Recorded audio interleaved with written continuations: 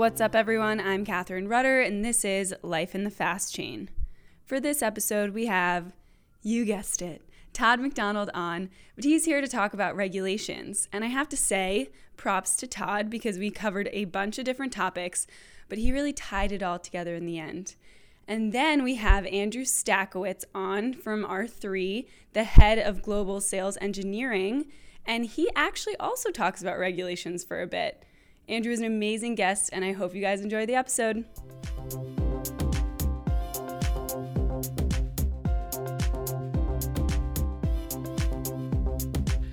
Oh, dear. Is that how sad you are to be in the studio with me right now? I'm just getting over the water jug. Okay, yeah, I know. Todd McDonald. Oh, hi. Thank you for joining me in the studio with my half gallon of water. So impressive and a little intimidating. It's weird, but it's something to accomplish at the end of each day if I drink 2 of these. And then I don't have to think about how many. I want to drink a gallon a day. Mm-hmm. I'm not going to. But it's something to aim for. You know, it looks like a mini barrel of oil. Doesn't it? It's black. I feel like I kind of look like I'm in holes. You know, they like walk around with yes. jugs of water. Yes. I'm just like slugging it around the office. But that's why I got a legit one off Amazon rather than just like a janky Poland Spring one. Like, I didn't want to look like... I mean, like I have some guy in the street? Yeah, I don't know. So like New York City hats and what are you talking about? And gallons of water. Yeah. You know, like Poland Spring, like you can get the gallon. Yeah. That's basically what they do. And a Louis Vuitton handbag. You get it all together. You can get literally anything on the streets of New York. That's amazing. How are you doing today? Yeah, I'm doing all right. You're doing all right. Good. Yeah, I think so. Yeah, the world's been really weird recently. Yeah, weird is an understatement. I know. Pretty depressing, but... Yeah. Yes. So we were talking before we started around what we can chat about today. Yes, to positive vibes, regulations.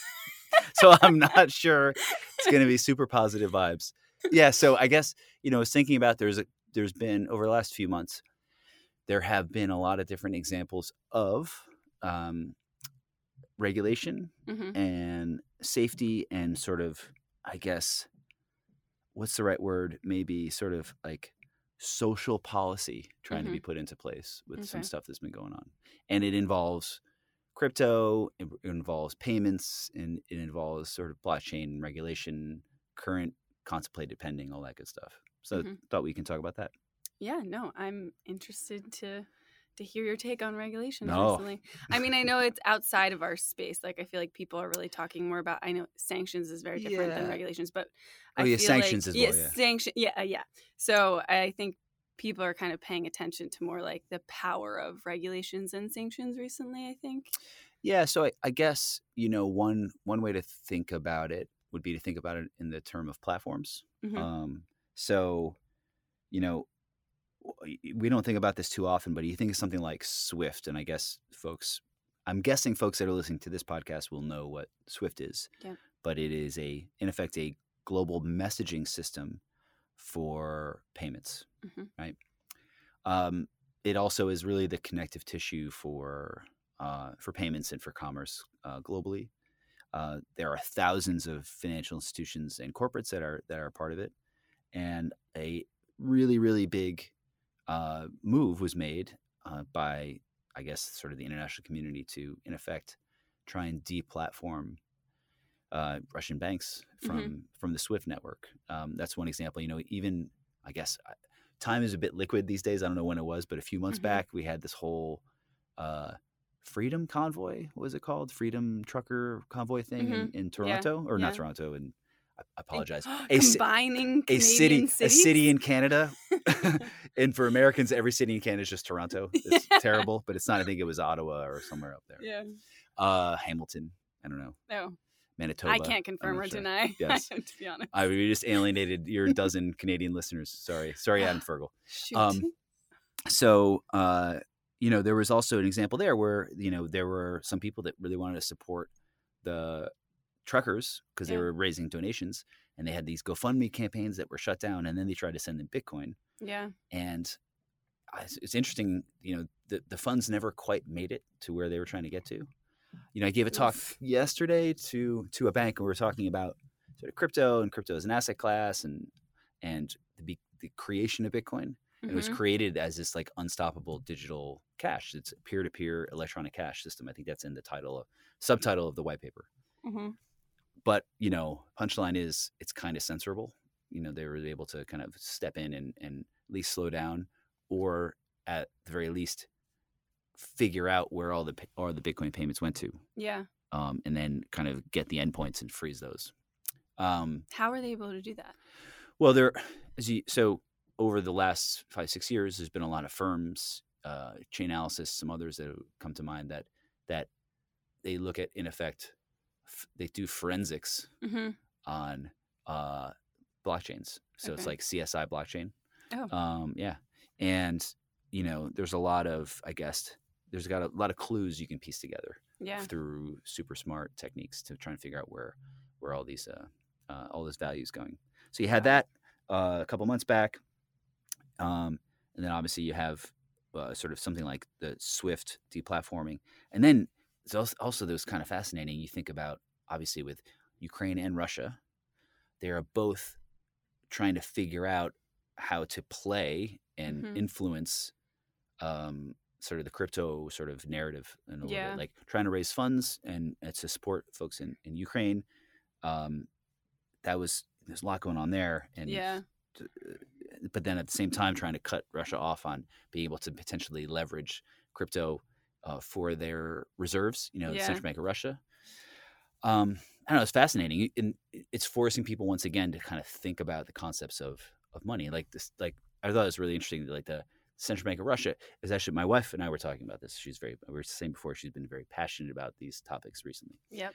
And she was like, I don't understand, how can the Russian central bank not have the money that's in their reserves? Yeah. And it was a really good question when we were walking the dog, trying to explain that. Not the cat, the dog. And it's because the Russian central bank, outside of, in effect, the gold bars that they have, buried underneath the central bank itself, the money that they have is just an account somewhere. Yeah. And that account is with a non-Russian institution. I know.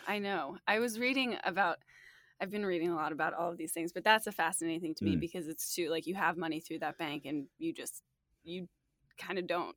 You do, but you don't. You can't get it. Yeah, it's pretty incredible that, in effect, the central bank of Russia got rug pulled by basically the West. Yeah, I know. And so then we're not going to go too deeply. Yeah, we can't go too deeply because I could talk about that. I know, but then you think about, and then there's another narrative. Oh, well, Russia will turn its gaze to China, and now, of course, China has been investing quite heavily in trying to create the digital renminbi, and potentially they can allow for Russia to access some funding through that. Now, the Chinese digital currency is going to be incredibly censorable by the Chinese ruling party. So that's an interesting one. So they have a lot of leverage there. Yep. So all these things tying together, and then it kind of comes back to, okay, what would it mean to have true central bank digital currencies out there in the wild? What would happen, for example, if folks were today trying to send, digital dollars to Russia? How would that all work together? I mean, it's all really interconnected, but there was, Matt Levine, I might have mentioned him on this podcast before. He's an incredible writer for Bloomberg. And he's talking about, I mentioned before, it's like, it kind of comes back to money being this sort of scorecard for for social goods. Yeah. As in effect, that's kind of a weird way to put it. And that's sort of what's been happening recently. But, and then you have the other end of the spectrum, so the more very libertarian crowd, which not surprisingly is quite attracted to something like Bitcoin. Yeah. Is looking at this as just an unadulterated negative, to have this sort of influence on that network. So there's a lot there. So the takeaway is that there's a lot there, and everything. Yeah, there's a lot there. I guess one theme I've been talking about a lot, and this is sort of one way to kind of bring it together, is that when you're talking about money, when you're talking about things of value, there will always be a definition of safety. Yeah. And usually, if it's not defined ahead of time, regulators will define safety for you. Yes. Right.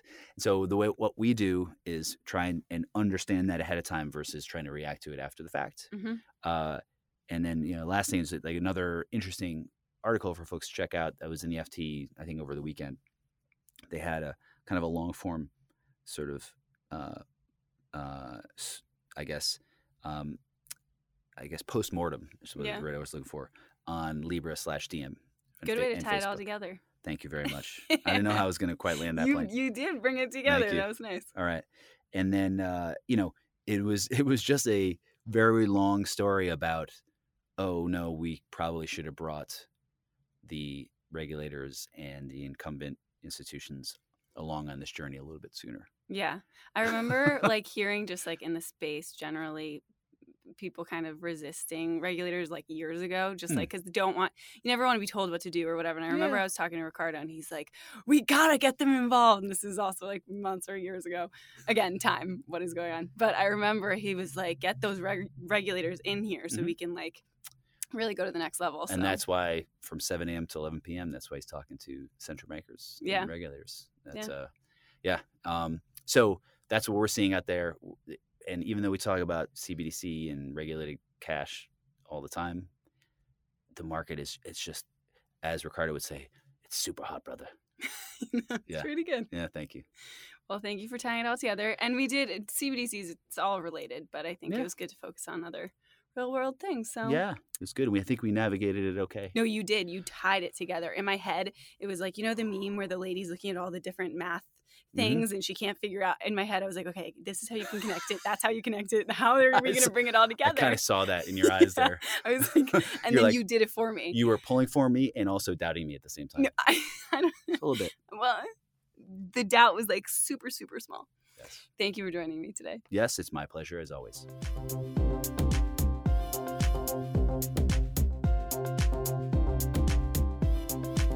Andrew Stackwitz, welcome to the studio. Thank you. Nice to be here, Catherine. I'm very happy to have you here. Cheers. We have some booze and blockchain talk and confidential computing, but that doesn't sound as good. Cheers. No alliteration You did drink after you cheers. It's bad luck. Great. So tell us, what are you drinking?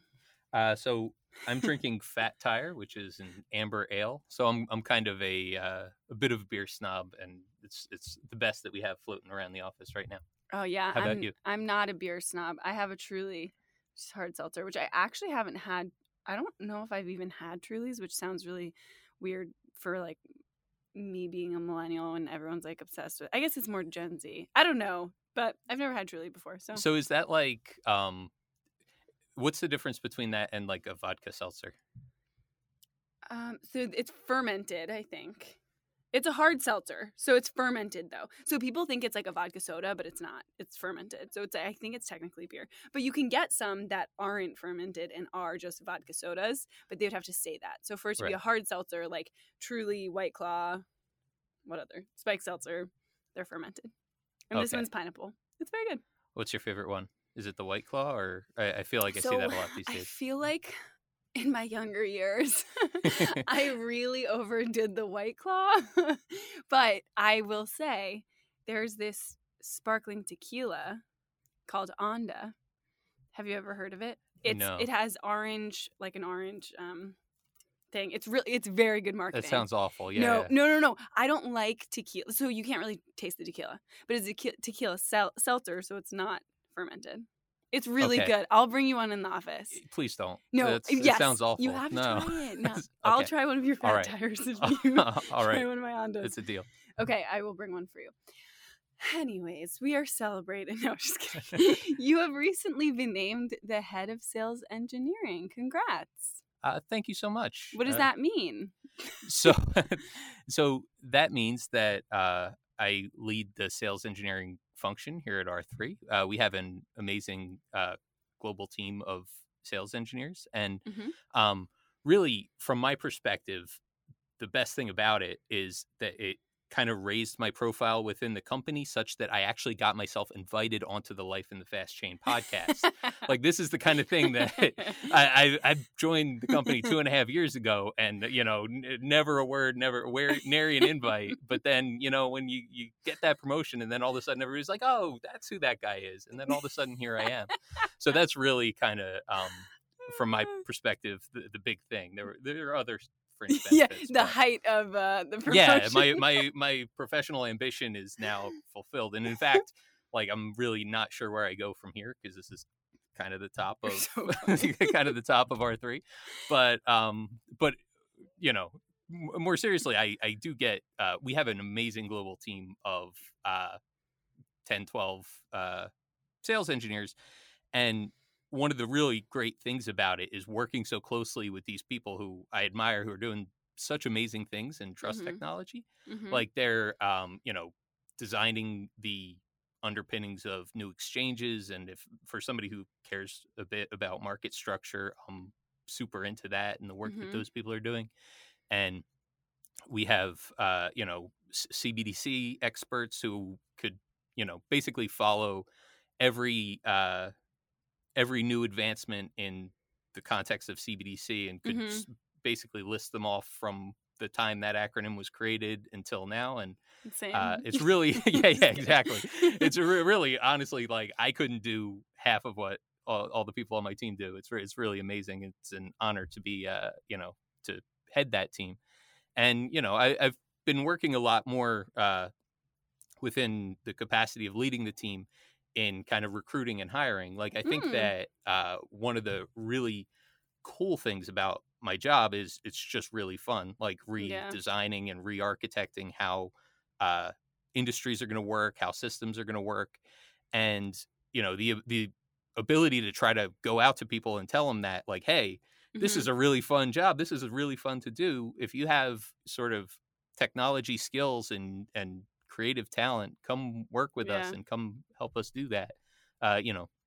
So if anybody out there, listening to Life in the Fast Chain wants to work in sales engineering at R3, shoot over your resume. We're always hiring, and we're very excited.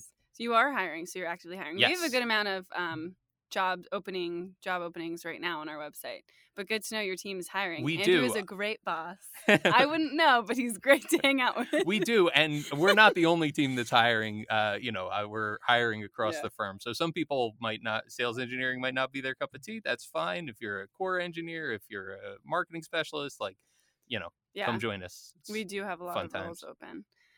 It's very fun. So you mentioned trust technology. When we talk about trust technology here at R3, we're specifically talking about Corda and Conclave.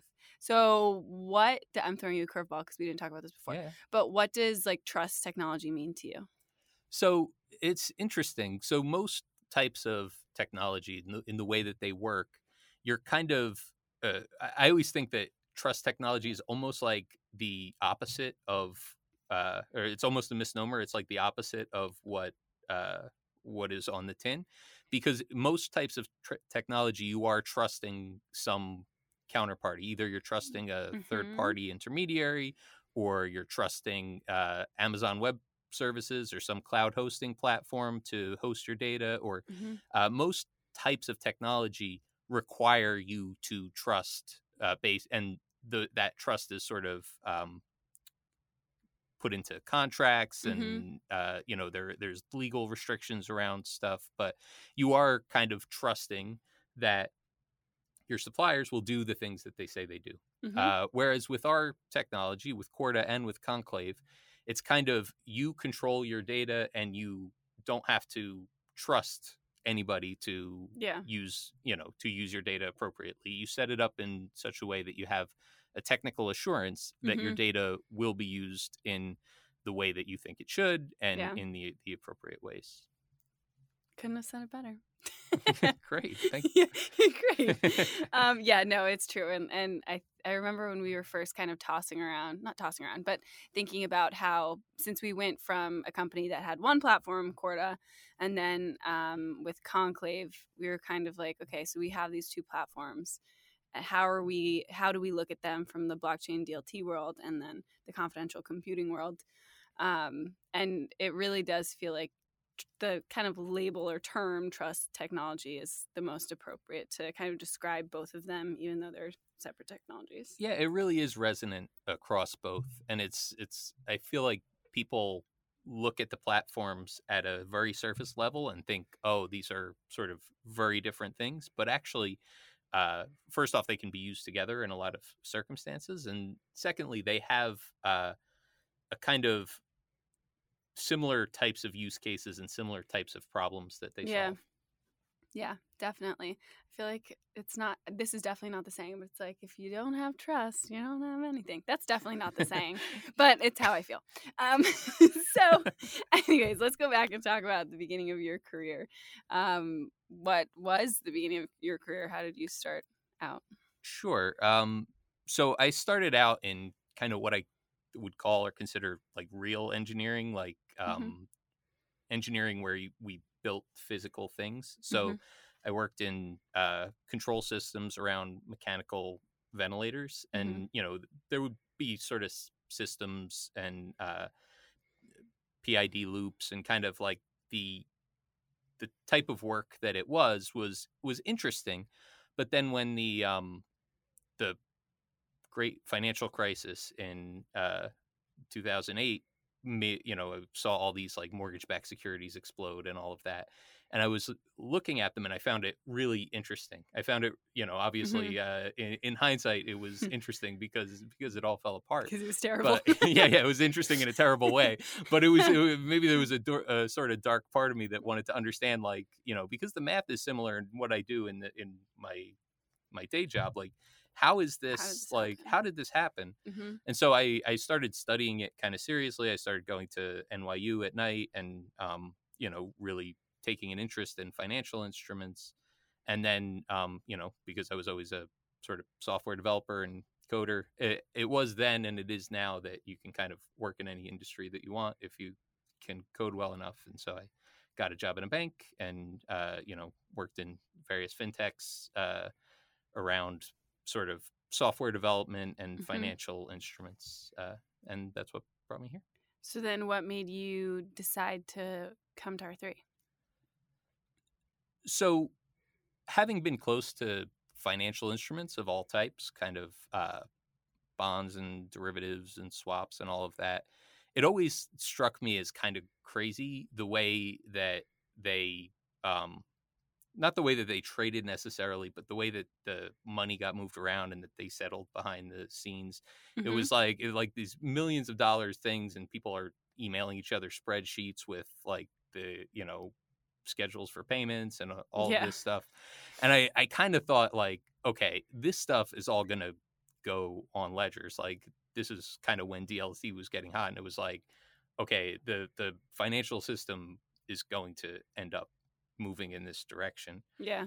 And so then, just thinking that, it was like, okay, well, there's the, the big players in the public and the permissioned DLT space, but there were, at least at that time, parts of the public DLT space were kind of like, we're going to reinvent the financial system. We're going to throw away all the rules. We don't need regulations. And we're just going to go forward and reinvent everything. This is so relevant to what Todd McDonald and I just talked about, and Todd is coming on before you. So this is amazing that you just said that. We were talking about regulations and other things. Yeah. And it was basically at that time, as I was looking around, I'm like, I don't want to be on that team, because I know a little bit about regulators and regulations. And first of all, it's not all red tape. Like, we do need rules to keep people safe. And secondly, just as a practical matter, the team that ignores the regulators was not going to win in my estimation. This is literally what we had talked about with Todd. He was talking a little bit about the recent announcement of from Libra, and how Libra, they're kind of just like, oops, we didn't really think this through that much. Right. Sorry. So I'm so excited that you're talking about this. Okay, continue. Good tie-in that we didn't. No, but that's kind of that was the attitude that I felt from the crypto space. Whereas from R3, it was always, you just looking at their messaging and their ideas, it was always like, let's take the good parts of this emerging industry, but let's do it safely, and let's do it in a way that is compliant and in cooperation with regulators so that we bring the sort of efficiencies to the system, but we don't, we don't get thrown in jail or or whatever. We don't get shut down. Like, no, it's true. I think it's so. That's kind of the fascinating. I mean, the story of R3 and everything I find fascinating, but it's true. Like, it was like, okay, we want to do this thing, but so let's talk to all these different banks and get their input because they're the most highly regulated institutions. So like, if we can get banks to use this, then like another place, and then we kind of went down a rabbit hole of like, everyone can use this. Yes. Which is like not the move either. But yeah, I think, yeah, that's fascinating. And you did come 2.5 years ago. So as you said, so I'm thinking of our history. That was definitely like we'd already taken a lot of like the bank's feedback into consideration. Yeah, absolutely. So, I worked with banks in sort of fintechs in my previous iterations of my career. And one of the things that, one of the benefits or one of the things that I saw as a big positive for R3 is that in working with the banks, not only did they have the sort of regulatory clarity, but they also had things actually kind of going into production. Like deploying software into a bank is really hard. Like it's, if you've ever sort of been through the process, it's like, the security questionnaires are, like the phone book. Like it's crazy the amount of work and the amount of things that you have to do for good reason, because they're like handling everybody's money. It is important. It makes sense, but it's also annoying. It makes sense, but it's a lot. And then so the idea that it was like, oh, this is actually like being deployed and used in banks, not in a sort of hypothetical here's some technology that we think would be a good idea for the banks, but like here's things that are actually happening. That was a big plus for me at that time. Nice. So how is your newer role different than your past roles? Because you were a sales engineer before. You were hired as a sales engineer. I was hired as a sales engineer. And I think sales engineering is actually kind of the coolest job one could have, because it's sort of, you get to work and stay close with the technology and use the technology to like architect and solve problems and stuff. Yeah. You get to be in a sort of sales team and, sometimes win deals and everybody's excited. And then there's also like, there are things about engineering that's like really hard. Like, engineering, when you are doing the sort of, you're building the demo and you're writing the code to build the sunny day path of something, that is, not as hard. It takes some talent, but that's not super hard. But then trying to engineer things so that everything always works, no matter what button is clicked or what rainy day scenario comes up, is very tedious and difficult work. And I always appreciate and admire the talented people that we have there that do it. Yeah, we definitely but not for do. me.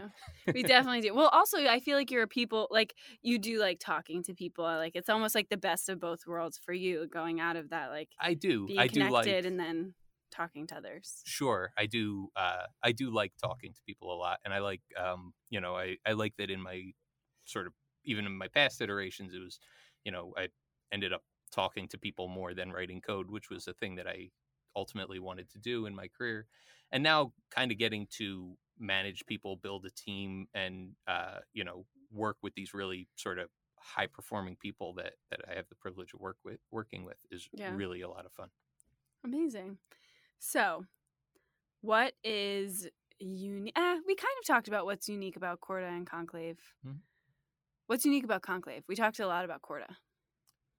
So Conclave is unique because it's a throwing curveballs. I'm throwing curveballs left and right. I never ask the questions I say I'm going to ask about them. So Conclave is kind of unique because it's a hardware-based approach in what is typically, in my career, been basically around software. Mm-hmm. So Conclave is itself, it utilizes Intel SGX and the technology behind trusted execution environments in order to provide sort of hardware-based, chip-based solutions to privacy problems that in other contexts, you use software solutions too. So, people try to approach the issues of that they're addressing with Conclave with like zero knowledge proofs or homomorphic encryption and stuff like that. And those are interesting software approaches, but it's interesting to sort of not confine yourself to a software solution which can run on kind of commodity hardware that you can get in any cloud vendor, but actually have like a hardware-based solution that says, well, we're going to use a specific chip to solve this specific problem. So I think that that's a unique approach, and it's something that is a little bit unique for me to talk about because I was always a software guy and I'm not an electrical engineer or anything like that. So, yeah. Very cool. So what's your biggest hurdle when talking to customers or potential customers when talking about Corda and Conclave, but Corda first? When talking about Corda, so I think that Corda and, not to keep it too specific to Corda, but distributed ledger technology generally, one of the real problems that you have when you're trying to talk to people about it is the fax machine problem. So if you have if you had the first fax machine and you wanted to go out and sell it, the first person you try to sell it to will be like, I can send what to who? Like nobody else has one of these. It doesn't make any sense for me to buy it. Oh, I like this analogy. I've never heard of it before. So continue. And so if everybody has a fax machine, all of a sudden they become very valuable. And so when we sort of think about an industry, and we think about, okay, the way that this, I talked a little bit more about, or a little bit previously about financial instruments and the way that back offices send around payments and stuff. If you think about that, you think about, okay, what would be a better way to do this? Smart contracts, automated execution, distributed ledgers. Like if we put that onto this problem, we will solve it. It will happen much, much more efficiently. But the hurdle comes in, like, who do you go to talk to about this? Because it's this, wide collection of participants to the network. So you have to have them all kind of, it's a coordination game in some respects. So you need somebody to like take a lead. And what's good is that we at R3 have some history of consortium building, having been a consortium, and we also have a way of working with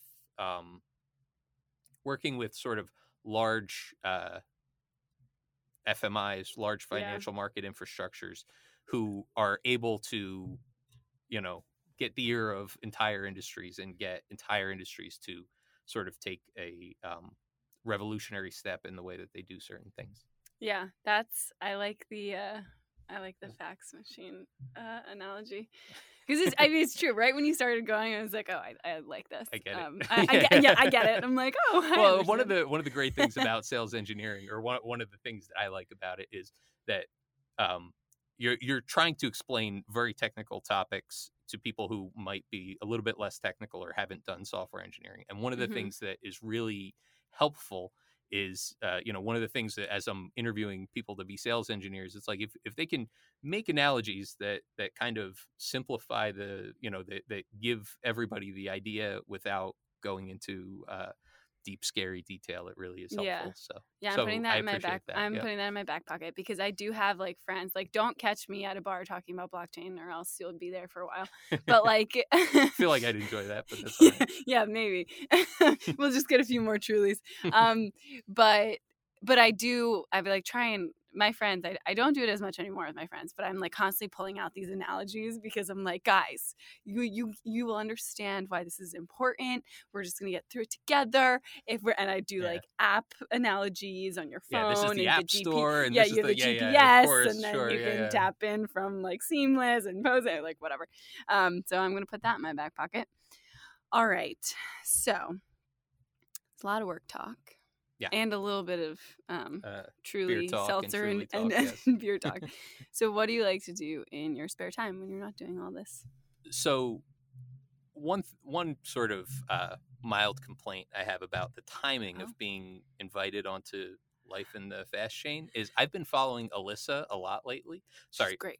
Dr. Alyssa DiCaprio. Don't get it twisted. Yeah, our esteemed chief economist. She's amazing, by the way. She's amazing. But not only is she amazing in the idea that, she's got a PhD from MIT, and you talk to her, and she just is totally brilliant. Blows you away. But away. Also, when you ask her, like, what do you do in your spare time? She's like, oh, I run ultra marathons, and I'm doing an Ironman thing. Yeah, I biked 100 miles this week. Same as everybody. Yeah, like, that's just, yeah. That's the. I'm going spearfishing in Alaska next week. Right, exactly. Yeah, no bigs. Like, it's just kind of. And so, like, I go to bars with my friends. Sure, exactly. So her being like wildly impressive in that way, and then the next week you talk to me, and it's like, what do you do? It's like, nothing that cool. but honestly, mostly, I have two beautiful little kids who are 4 and 5, and so most of our weekends between my wife and the kids is we go out to zoos and we go to Liberty Science Center. Do big not shout knock out. these places. I love Liberty Science Center, except the problem is the dome thing. Have you seen like one of their like space shows? Of course, yes. When I have really bad motion sickness, not to take away from you, but I went in and I watched one of their they have so many, but I'm pretty sure I was in like 1st or 2nd grade. I got so motion sick that I couldn't even stand up. I had to crawl out of the Liberty Science Center, throwing up the entire way out because I was so nauseous. Because it's 360. It's like 360. You like can't. Yeah. Can't get out. But so I do love the Liberty. Circle? Is that? I was just on the ceiling throwing up. Amazing.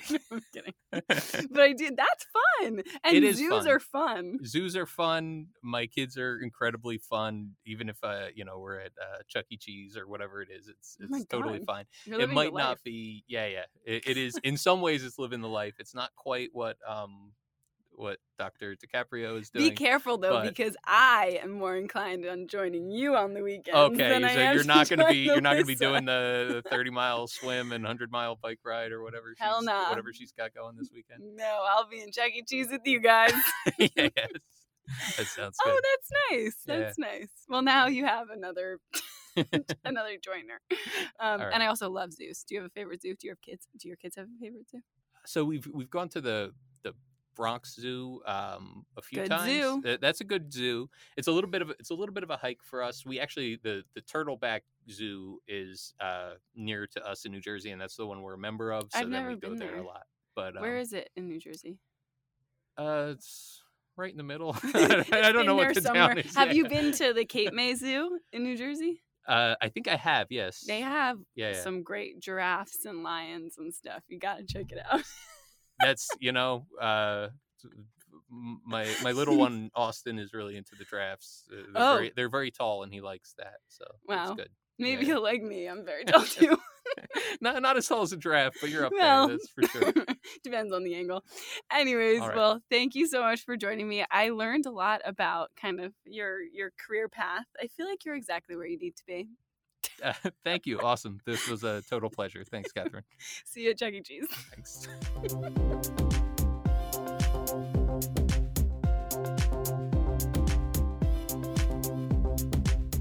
Thanks for listening to this episode of Life in the Fast Chain. As always, share on your favorite networks and let me know what you think of the podcast at Bread and Rudder on Twitter. Thanks for listening.